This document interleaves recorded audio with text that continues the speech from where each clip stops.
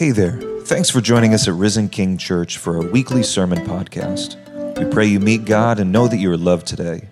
Be sure to visit us at risenking.life to take all of your next steps and follow us on Facebook, Instagram, and YouTube. Enjoy the message. Good morning.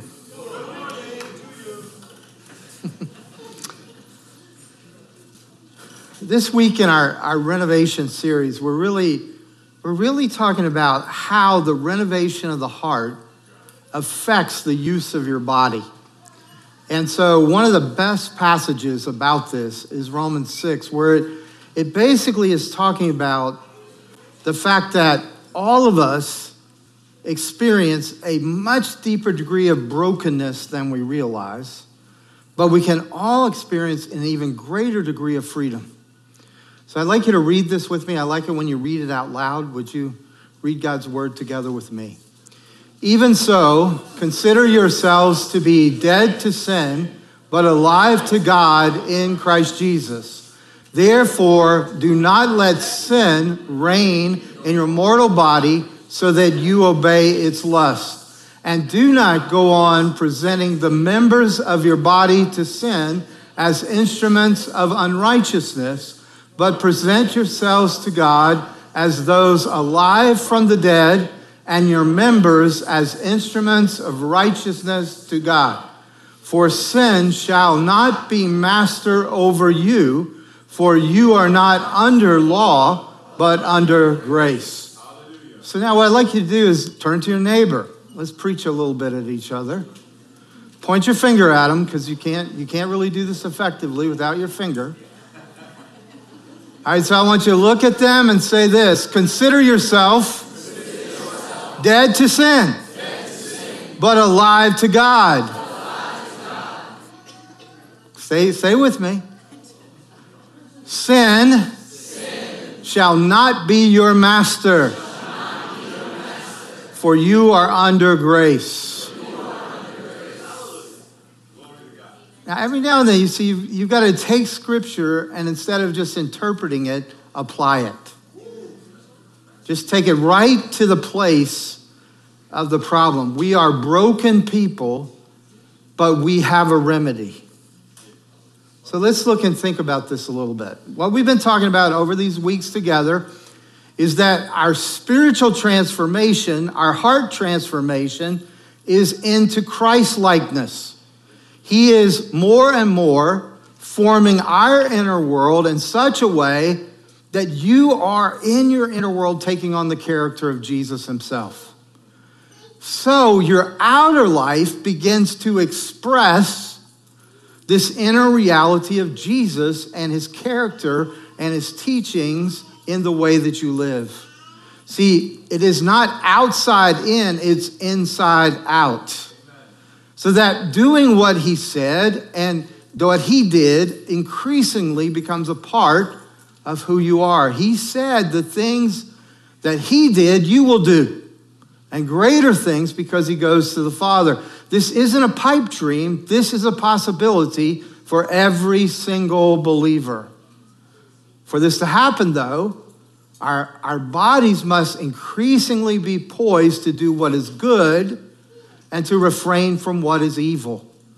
The inclinations of wrongdoing that have inhabited the parts of our body, these have to be eliminated. This is what it means when it says, when you presented your body as instruments of unrighteousness, you became slaves to that unrighteousness.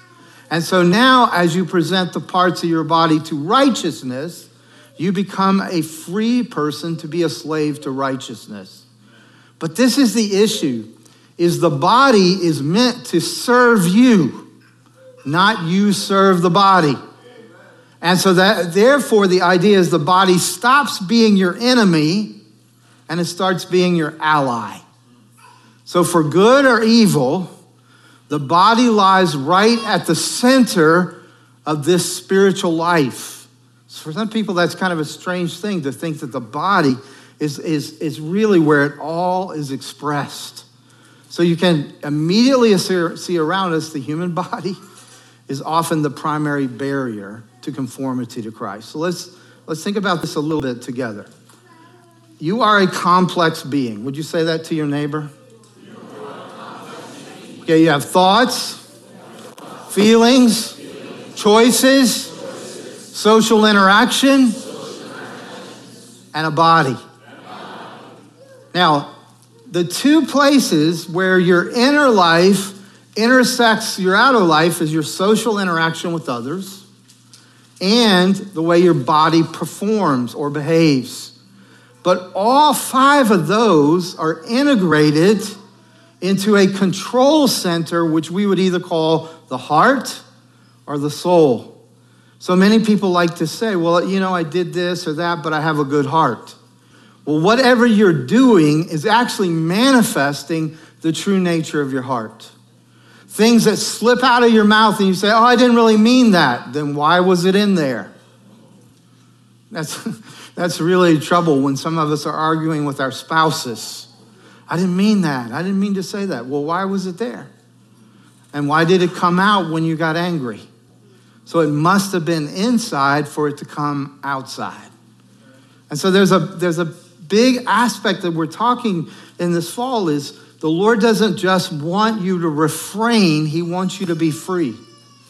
He doesn't want you just to suppress, he wants your expression to be a true expression of your new nature in Christ Jesus. But for that to happen, you have to realize that at some point, your body has inhibited you instead of been your ally. And so what we begin to understand or need to understand is what was God's intent for the body. And it was never his intent that it be our enemy. It is not, your physical being is not inherently evil, nor is all the evil caused by your body. Your body is an expression of what's inside of you. One of the things that many of us struggle with is how deep our sin and brokenness actually is. My little daughter, when I was teaching her theology, there's this one section where I was teaching her, it says, why do you need a savior? And the answer was, because I'm a sinner. And my daughter, who had a real strong Southern accent at that time, said, Daddy, I'm just a little sinner. And I was like, that's what everybody thinks. We all think we're not Adolf Hitler. You know, we're not the worst we could be. But the scripture says that if you've broken the law in one place, you've broken the law in all places. And that even the reason that we do good comes out of motivations that are bad. For example, a person who doesn't lie will not lie because they're afraid of getting caught. Or they'll not lie because of their pride that says, I'm not that kind of person. Well, that's the same motivation of the person who lies, who says, I'm going to lie so that I don't get caught because I'm afraid. Or the person says, I'm going to lie so nobody knows how bad a person I actually am, which is pride. So if the motivation of an action is the same, then what's coming out is sinful either way. You're not called a sinner because you sin because you are a sinner. This is why it is so important that anyone understands religion will only decorate your sinfulness. You must be born again. You must have a new nature. You must have death to the old self and a risen, resurrected new self. Otherwise, the issues are too deep for you to rehabilitate. You can't just reform it. You have to crucify it. And so what we're talking about and why we're talking about the heart change is because the real issues that are manifesting in your body are spiritual in nature, even though they might be behavioral in expression. And so the issue that most of us have is our body hinders us in even being able to do good and right. Because the truth is we all were formed in an evil atmosphere. Even if you grew up in a Christian home or you grew up in a good church or whatever it is, all around you is a fallen world. And this fallen world shapes and fosters evil that constantly runs ahead even of our best intentions. But it's important we understand that the Bible doesn't say the body is a bad thing. So you do not atone for anything by punishing your body. God made your body and called it good. And even the Lord Jesus himself did not come in a spiritual body. He came in a physical body. The Son of God was the Son of God incarnate. And so there are ways in which, to take care of your body. Dallas Willard says your body should be cherished and properly cared for. Not as our master, but as a servant of God. But here's the thing. Most of us, our bodies govern our whole lives. Our appetites, our desires, our needs, all of these things. Even professing Christians, by and large, devote to their spiritual growth and their spiritual well-being a tiny fraction of the time we devote to our bodies. And it's even a tinier fraction devoted to our spiritual lives if you include how many things you worry and fret about. Do you understand? The growth that you experience spiritually is the amount of time and space that you devote to it spiritually. If you are inconsistent and erratic in your spiritual life, your growth will be inconsistent and erratic. Amen. It is fascinating to me how many Christians encounter situations where they need $1 million answers, but have never prayed but nickel prayers their whole lives. And then wonder, why did you let this happen to me, God? And why don't you get me out of this, God? We don't realize that the spiritual life is like any other muscle. The faith muscle is developed or it's not. It grows or it doesn't. You have everything you need for life and godliness. It was given to you the day you were born again. But what you do with it is still a matter of the heart. And the truth is, it's so interesting that one of the complexities of being a human is you always have choices. I'm always fascinated by people who say, I had no other choice. Yes, you did. That's the choice you chose. We would rather make everything else responsible for our choices than ourselves. You see, your choices always reflect your priorities. A disordered, uncultivated heart will always be overwhelmed by sin, by lust, and by other things. And at the same time, you'll think, well, I have no other choice.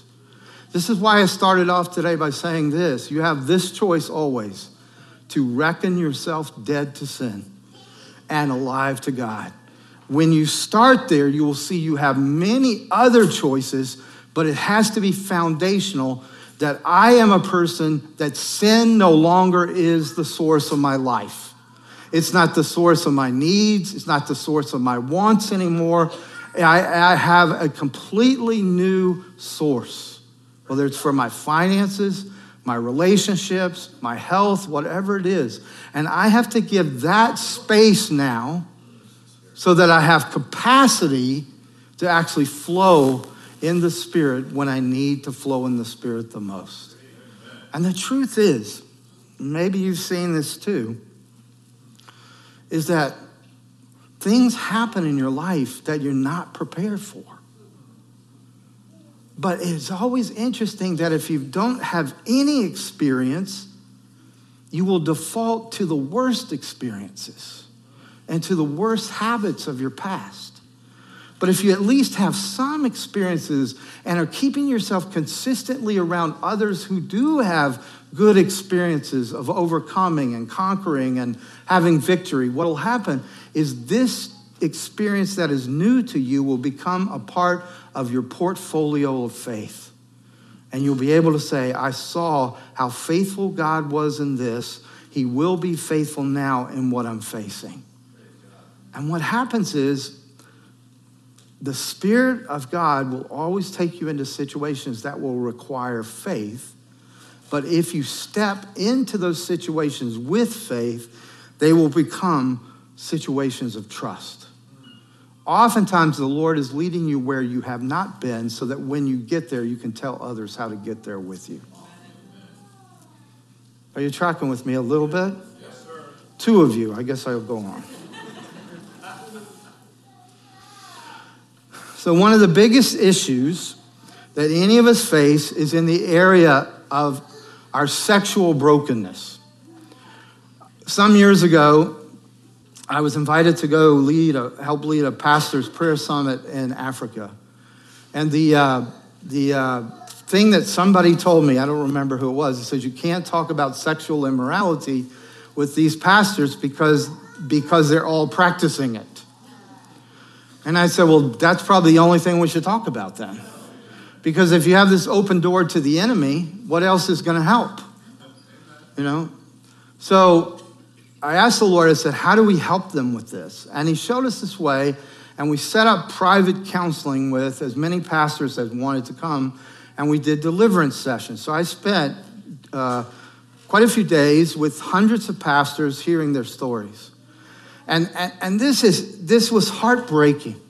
But one of the most heartbreaking stories was this. There was a very well-known pastor from a very well-known family in that tribe, and he came just weeping. And he said, I have been unfaithful in my marriage. I have a mistress in the city, and I've been stealing money from the church to support my mistress. So you see, not only was he breaking his own family and destroying himself, but he was also destroying his witness, his church, all of these things. You see, no sin in your life ever stays solo. It always expands out because once the enemy has a place, he wants all the places. So I want you to listen to this story that Tony Evans tells in his book, U-Turns. In cultural traditions, it is told that the Eskimos had a very interesting way of killing wolves. One of the ways they would do so was to take a knife and stick it in ice with a blade pointed up. Then they would coat the icy blade with blood, knowing that the scent of the blood would draw in the wolves. The result would be a wolf smelling the scent of blood. Because the blood was frozen on the knife, the wolf would lick the knife. Of course, because the temperature was so cold, the wolf wouldn't necessarily feel its own tongue as it began to be cut by the blade of the knife. All the wolf would focus on was the blood on the knife, even as that blood began to be mixed with its own blood. After a while, the wolf would bleed to death, not even knowing it was the cause of its own demise. Entrapped by the enjoyment of licking the bloody knife, the wolf would be tricked into its own destruction. This is a great metaphor for sexual immorality. Many people have fallen prey to their own pleasures, leading to spiritual death. The Bible is replete with information on the consequences that come through illicit sexual behavior. Lives are shattered, legacies dismantled, and dreams aborted through this one kind of sin, more so than any other area of sin in our lives. Most of us have experienced the negative ramifications of immoral sexual relations, thoughts, or behaviors, either through our own choices or through someone we love who has brought those consequences to us. Our culture promotes a lifestyle of sexual immorality like it is the best thing, and sometimes as if it is the only thing that matters. Satan is an expert at taking what has been created by God for good and perverting it into something very bad. See, are you hearing me? Here's the deal. We are living in exactly what Dr. Evans is talking about, a time where the blood is on the blade and we don't even know it, because the sensation of pleasure is so overwhelming to people without purpose. Now here is the studies that I've seen, is that so many people will say to you, well, what I'm doing is not hurting anybody, whether it's an illicit affair or whether it's one night stand or whether it's pornography and all of the other things. But here's what the studies say, is that because we live in a time where pretty much we have food to eat, and because we have clothes to wear and we have homes to live in, and many of us have jobs that we care about, we are often very empty, lonely, depressed, often very moody in so many different ways, and we're trying to find things that will make us feel. And so because your body is so complex, there are certain illicit activities that can trigger high levels of pleasure hormones, that can trigger high levels of adrenaline, that can make you feel a certain chemical way about things. And if you look at some of these things, whether it's a one-night stand or an affair, or even the types of pornography and actions that people take when they get trapped in that bondage, it's not about sex even, it's about the mood. It's about the chemicals, it's about the pleasure. Sometimes I've been in counseling situations with husbands and wives, and the one who cheated will say, that person didn't even matter to me, and they're actually right. All that mattered was how I felt. All that mattered was how much pleasure it gave me, or how much risk I took, or how much of this or that, which is telling you this is an utterly selfish act. It's not about a person. It's not about loving a person. It's not about caring for another person. It's about how do you make me feel? Do you release certain pleasure hormones, which means in many ways sex becomes just another drug. It's like a physical cocaine that you're taking. And the body is interesting because the body can be tricked, but not very often. And so when it releases so much pleasure in one act, you're going to have to top that action to get that kind of pleasure again. As a matter of fact, and this has been an interesting thing because I do a lot of stuff on emotional healing and healing of brokenness. I've had many people in ministry who've come to me and said, I love my spouse, but I'm not attracted to my spouse anymore. And they go, what do I do about that? I'm like, I'm not paid that much to, that's what are you talking about? But after a while, because it really bugged me, I was like, okay, one, it seems like this is very superficial. That somehow sex has been separated from love, and that sex is about something other than love. So I began to realize, and I said, well, what was your sexual past? And they said, well, I had lots and lots of women, which I just gave away. It was men telling me that story. I was trying not to give that away. I was like, so for you, it's about the chemical release. It's not about the love being expressed.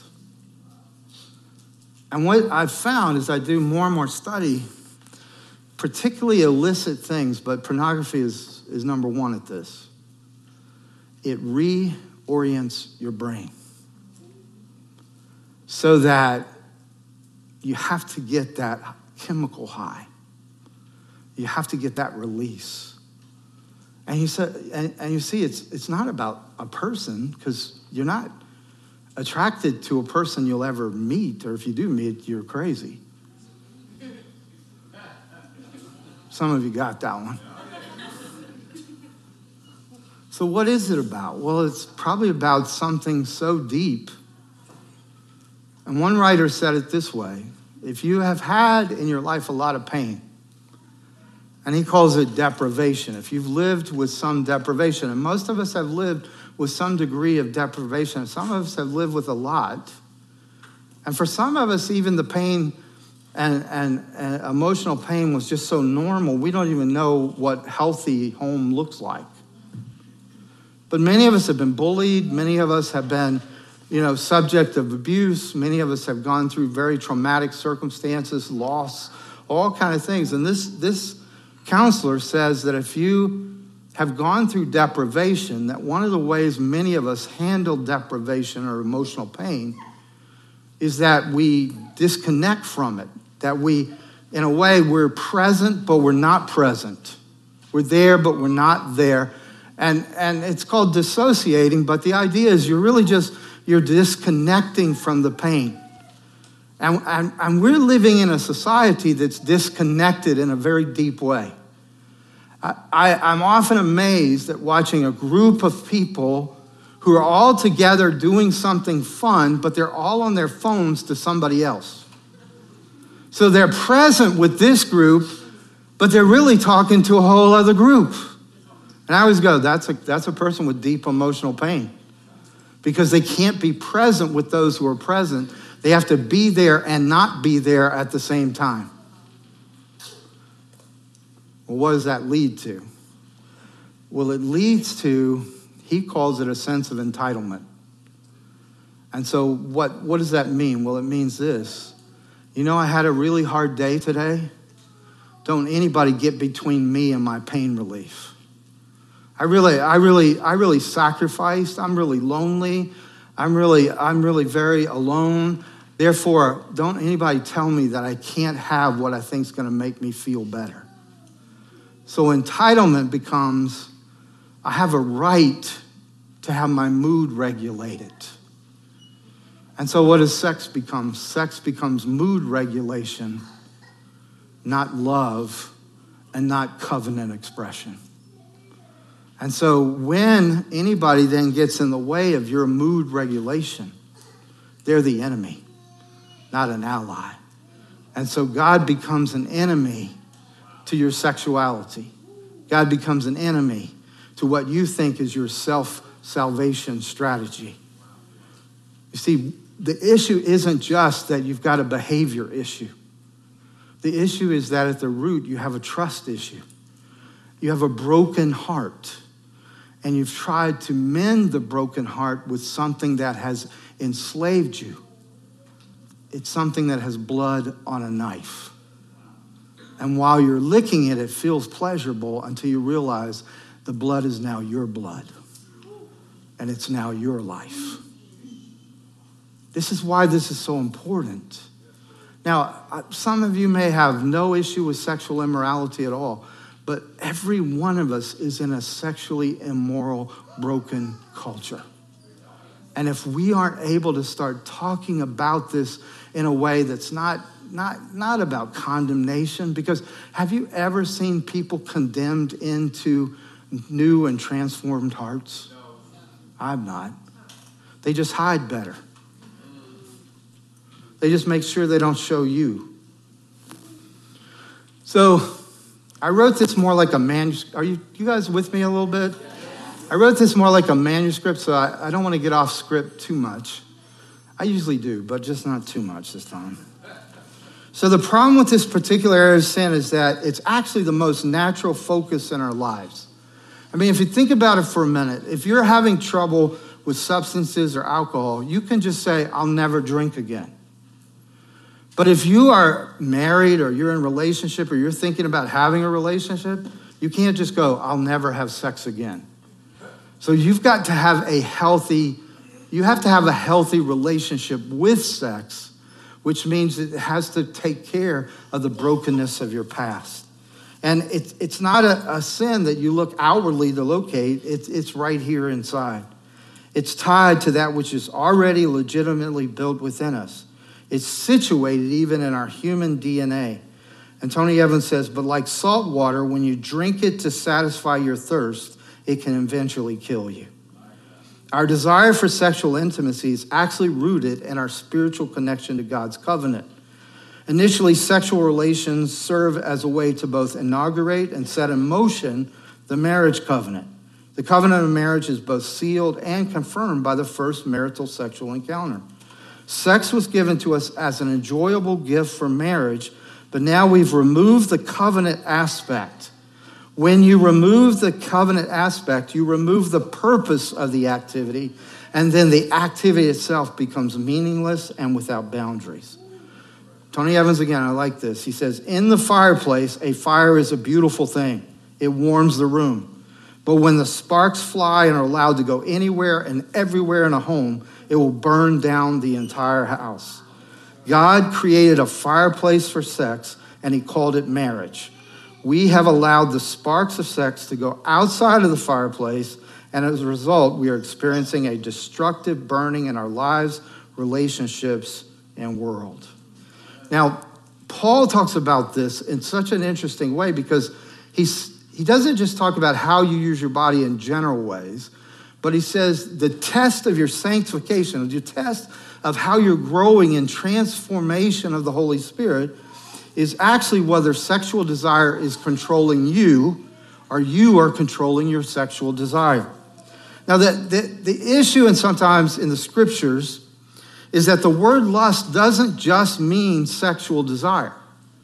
The word lust actually means this: it's anything about which you have an over-desire. You see, when you have an over-desire, it means it's controlling you, you're not controlling it. And so the flesh is ripe, it's always gives access to over-desires. The obsessions that we get into, or when we start to say, I have to have this, or this has to happen. And so what can happen is that the whole area of sexuality can become the most dangerous area, because it is a place in which you can have incredible feelings and incredible manifestations of life in a way, and and if it's illicit, it can trap you. I mean, I'm 63 years old.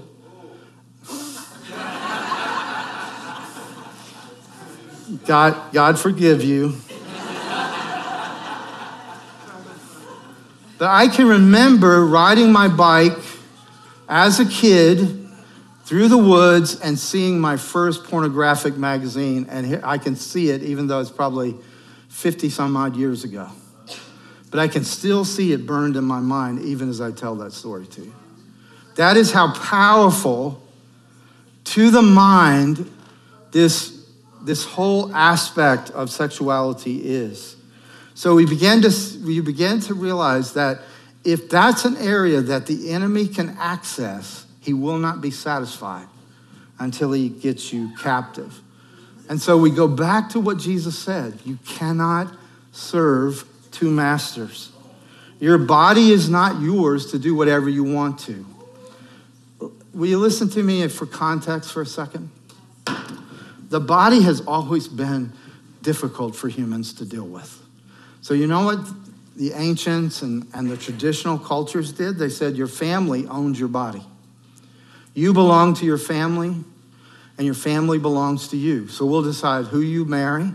We'll decide who what you do for a living. We'll make sure you're never alone. And all of that, so you'll have the security of the family. But in order to have that security, you have to give up your freedom. And then Western culture came along and said, hey, that's oppressive. And so what did Western culture say? My body belongs to me. But have you ever noticed how lonely so many of us are? You ever notice how when we most need people to be closest to us, there's no one near us? So what do? We need mood regulators. So I'm all alone. So that's when we're all alone is when we're most susceptible to pornography. When we're depressed, when we're stressed out, when we're wondering, does anybody love us? Does anybody care? Do I matter? These are all the times, you see, because I no longer belong to my family, but I belong to myself. These are all the times when I'm like, I'm all by myself. If it's to be, it's up to me. I don't know about the rest of you, but as the older I get, the more I love my family. The more I need my family. Kind of wish I'd had 2 or 3 more kids. I love my 2 kids, but I might have liked 2 more of them just to take care of me. No, I shouldn't have said that out loud. But what does the Bible teach? The Bible teaches neither of those. The Bible says you belong to God. That's why it says in Romans 12:1, it says, will you give your body as a living sacrifice? That's you acknowledging my body belongs to you. In other words, think about this. God has not only raised the Lord up, but will raise each of us up if we place our faith in Christ through his power. In other words, Christ lives within us. We are to be one with him in all that we do. Now, I want to do a little theology with you. I don't have a long time, but I want to do a little bit of theology with you. There is biblical theology about sex. And truthfully, all of biblical theology has a connection to the union that takes place between a man and a woman in marriage. Christ used that analogy to say he is the bridegroom and the church is the bride. But even more than that, he specifically has said that when you come into faith with Jesus, you are now in union with Christ. In other words, your life, who you are, your blessings, your favor, God's riches, all of those things are now yours because you are in Christ. But also all the power of God and the presence of God is in you because Christ is in you, the hope of glory. So you see, when you enter into a sexual relationship, you are entering into another union. You are not simply uniting body to body, or even if you just unite mind to a fantasy or any of those things, you are uniting your soul to that person. Something spiritual happens every time you have sex. You are connected to somebody else in a way that is much more than just a physical connection. But even more than that, because you're a Christian, whoever you're having sex with, union with, you're bringing Christ with you. That's why a lot of people are surprised at how little illicit affairs or illicit sex actually accomplishes. And I think it's this, that before you have Christ in your life, you can have an affair and it's just, you feel this chemical reaction and you can break it off with somebody and all this stuff can go on. And you have damaged yourself spiritually and you have damaged yourself emotionally, but it's very different for a Christian because you are united with Christ by his Spirit in your life. And so when you're having sex with somebody else, you're bringing the Holy Spirit with you. And guess what? He's crying the whole time. It says you can grieve the Spirit. You can quench the Spirit. So instead of living in his presence and his power, you're having to say, you go away so I can get my needs met over here. And so we have a problem as Christians that's very different than the one non-Christians have. This is why Paul says, flee immorality. Because this sin is against you, not just against the person you're having it with. And the destructive forces of this unique sin bring a unique set of circumstances. Number one above all those, whether you know it or not, your body is the temple of the living God. That never changes.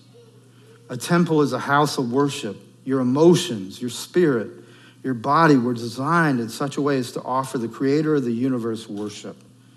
You're to glorify God with your body. Now, there are some people that sometimes say to me, well, what kind of God wants to be worshiped? And I'm like, do you understand your own human nature? Have you ever noticed that something is not complete until you praise it? I mean, how many of you, maybe I'm the only one, but man, you give me good food, there are going to be sounds coming out of me. And Lisa goes, we're in a public place, stop that. Sounds like I'm having an affair, So embarrassing to her. But the fact is, something that is meaningful to you is not complete till you praise it. It's not for him that you're praising him, it's for you. Because then you're saying, I have experienced him. A minute or two ago, didn't we just sing, great is your faithfulness? And immediately my mind went to all the past times when he's rescued me. All the times when he's come through for me. You see, when I say that, I get to live it again. And when I live it again, it gives me hope and power for tomorrow. You guys, I'm doing all the work and you seem tired. Here's the deal. I've told you how broken we are. But what I also want you to understand is that we can live in complete victory in this area. Yes, not because we suddenly have no more sexual attraction to the wrong things, but because we begin to realize that the only thing that can atone for our brokenness is not us doing better, but us receiving Christ. See, the consequences of your sin and my sin have been reversed in the cross of Jesus Christ. In John chapter 8, Jesus encountered a woman who was caught in adultery. And you remember that story is they're there, they've got stones, they got rocks, and they're ready to kill her for her adultery. And what did Jesus say? Let the one who has no sin be the first one to cast a stone. Now, I think, at least the way I read the story, is they're still holding on to him. And they're gritting their teeth, And then it says Jesus starts writing in the sand. My own feeling is he started writing their sins in the sand. And as he wrote their sins, the rocks started dropping. Because now they know that the one who stands before them knows their hearts. And so then he looks at her and he says, where are those that condemn you? And they're all gone. And then he says, neither do I condemn you. Then notice something. Jesus didn't say, go and sin no more, and then I won't condemn you. He said, neither do I condemn you. See, what you and I often do is we try to stay in a place of regret, in a place of shame, in a place of feeling disqualified, when Jesus says, if I've said to you, there is therefore now no condemnation, then there is therefore now no condemnation.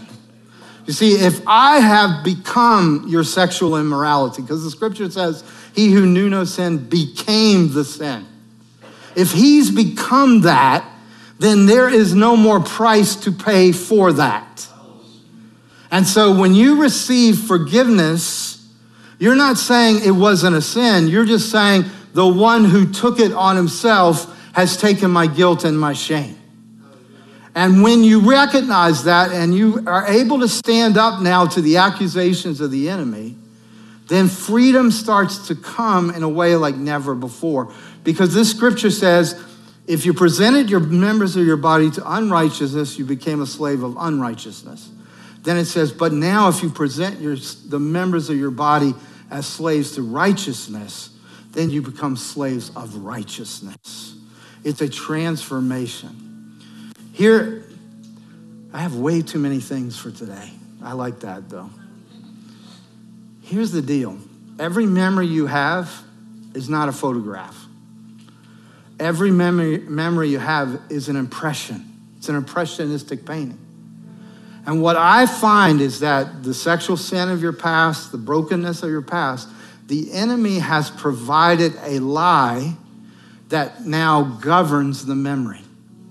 So that when you put your memory, either pull it out or put it back into your memory banks, it either is being held there by a lie that Satan gave you, like you'll never be clean, you'll never be pure, you'll never be righteous, you'll never be good enough. If that kind of lie is governing that memory of the places of sin in your life, then every time something similar happens, that lie will come out to try to govern that current issue as well. And so many people say, well, I don't have to deal with my past because it's all under the blood. Here's the deal. If you don't bring out your past, it's not under the blood, it's under the rug.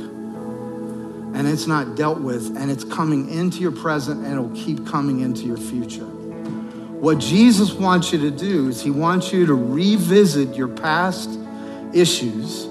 He wants you to expose the lies that are governing those past issues, and he wants the blood of Jesus to cleanse you of all unrighteousness.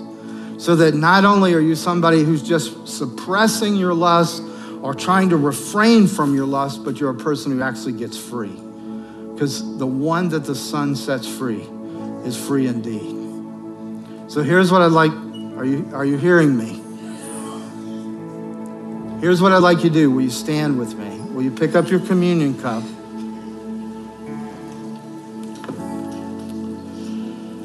Okay, I need you to get in warfare mode for a few minutes, all right?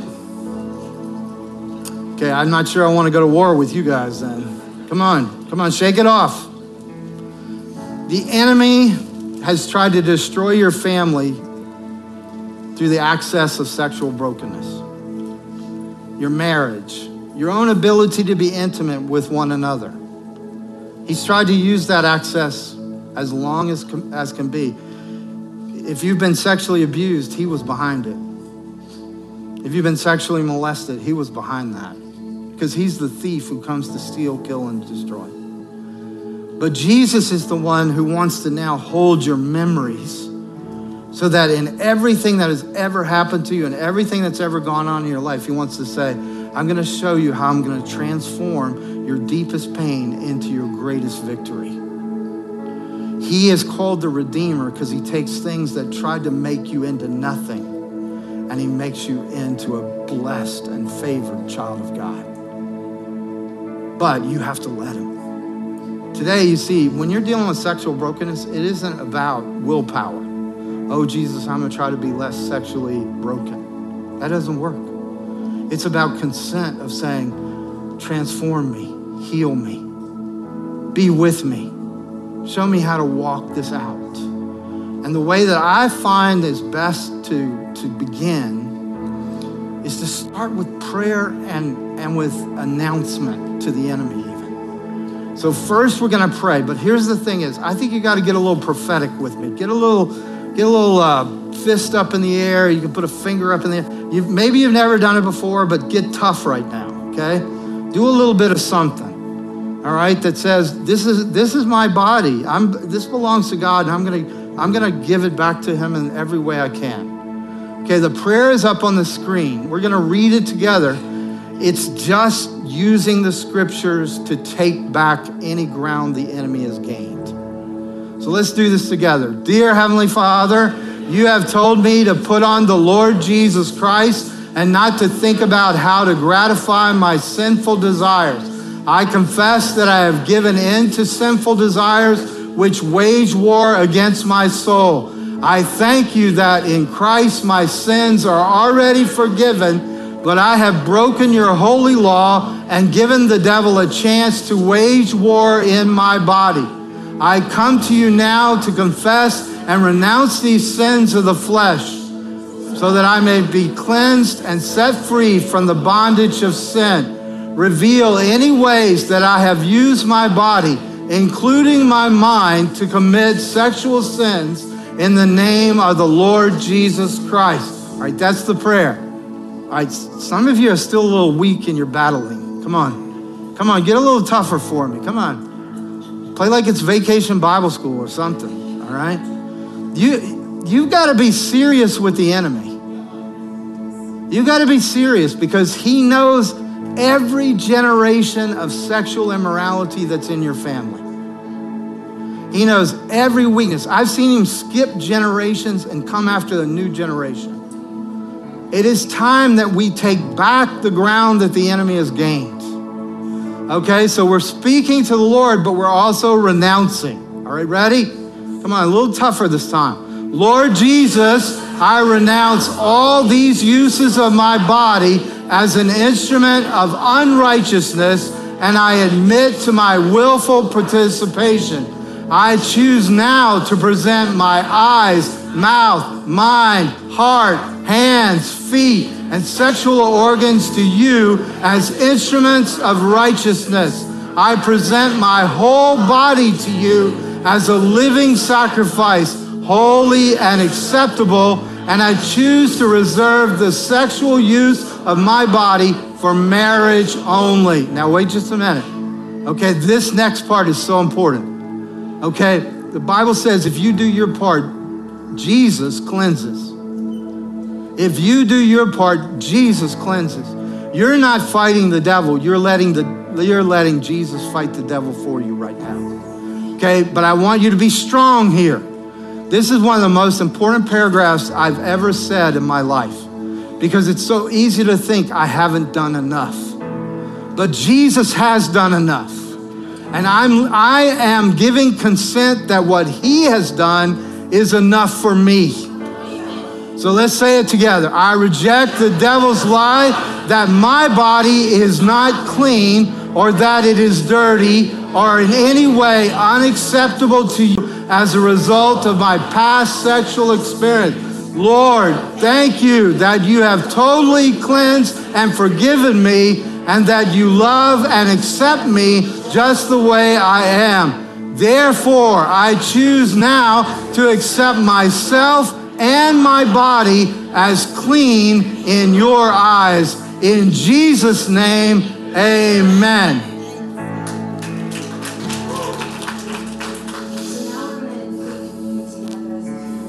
As another way that we're saying that we are living sacrifice to our God, that he has cleansed us, that the curse has been broken, and that there is nothing that separates us from him when we are in Christ. And so we're going to start by taking the cracker together. So on the night that Jesus was betrayed, he gathered his friends and he had a meal with them, and he broke bread. And he said, "This bread represents my body broken for you. When you eat this bread, do it and remember me, and remember that the curse has been broken." So church, let's eat together.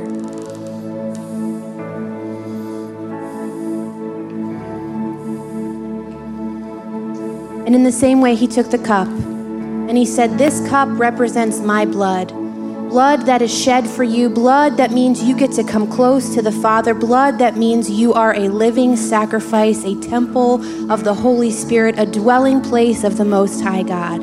So when you drink this, drink and remember me." So church, let's drink together. Thank you. Father, we thank you for the sacrifice. We thank you for the blood. We thank you for Jesus. We thank you for what you've done for us so that we can boldly approach your throne. And so we come before you this morning and present ourselves as living sacrifices for you. Thank you that you gave us a way to taste, to express, to remember. We give you all the glory and all the honor, and it's in your Son's name we pray. Amen. Now, before you go, this is a very important day. This is a countercultural day. This is a freedom day. What we've just prayed, those words are just true. We don't make them true because we believe them. We believe them because they are true. But there are times like this where it's important to seal what God is doing. And sometimes it's really important to say to somebody else, "I'm believing that God is breaking this addiction in my life. God's breaking this connection. That God's breaking this power source in my life." And so we have our elders here. We have our prayer ministers here. I'm going to ask them to come on up now. I think it's important to say this to somebody. I don't want you to leave today and say, I wish I had taken this a step further. We see this platform, this area up here as an altar where we are giving ourselves as living sacrifices. So we're going to close. Ashley's going to finish us up here. But please avail yourself. I sense the Lord's Spirit. I also sense a fight. I feel like the enemy is trying to beat me up. But I believe that we're here to rescue each other, that Jesus is here to rescue us. So please come and pray. And today, make this real to your own soul of saying, "I know that I am clean. I know that I've been forgiven. I know that I'm accepted." It will make so much difference to your identity. You won't continually question, am I okay or not? And even if the enemy comes and puts pornographic images in your mind or past images in your mind, whatever it is, you say to him, "That's not who I am." And I believe some of you need to come and just pray with some of our ministers here and make this like a stake in the ground today.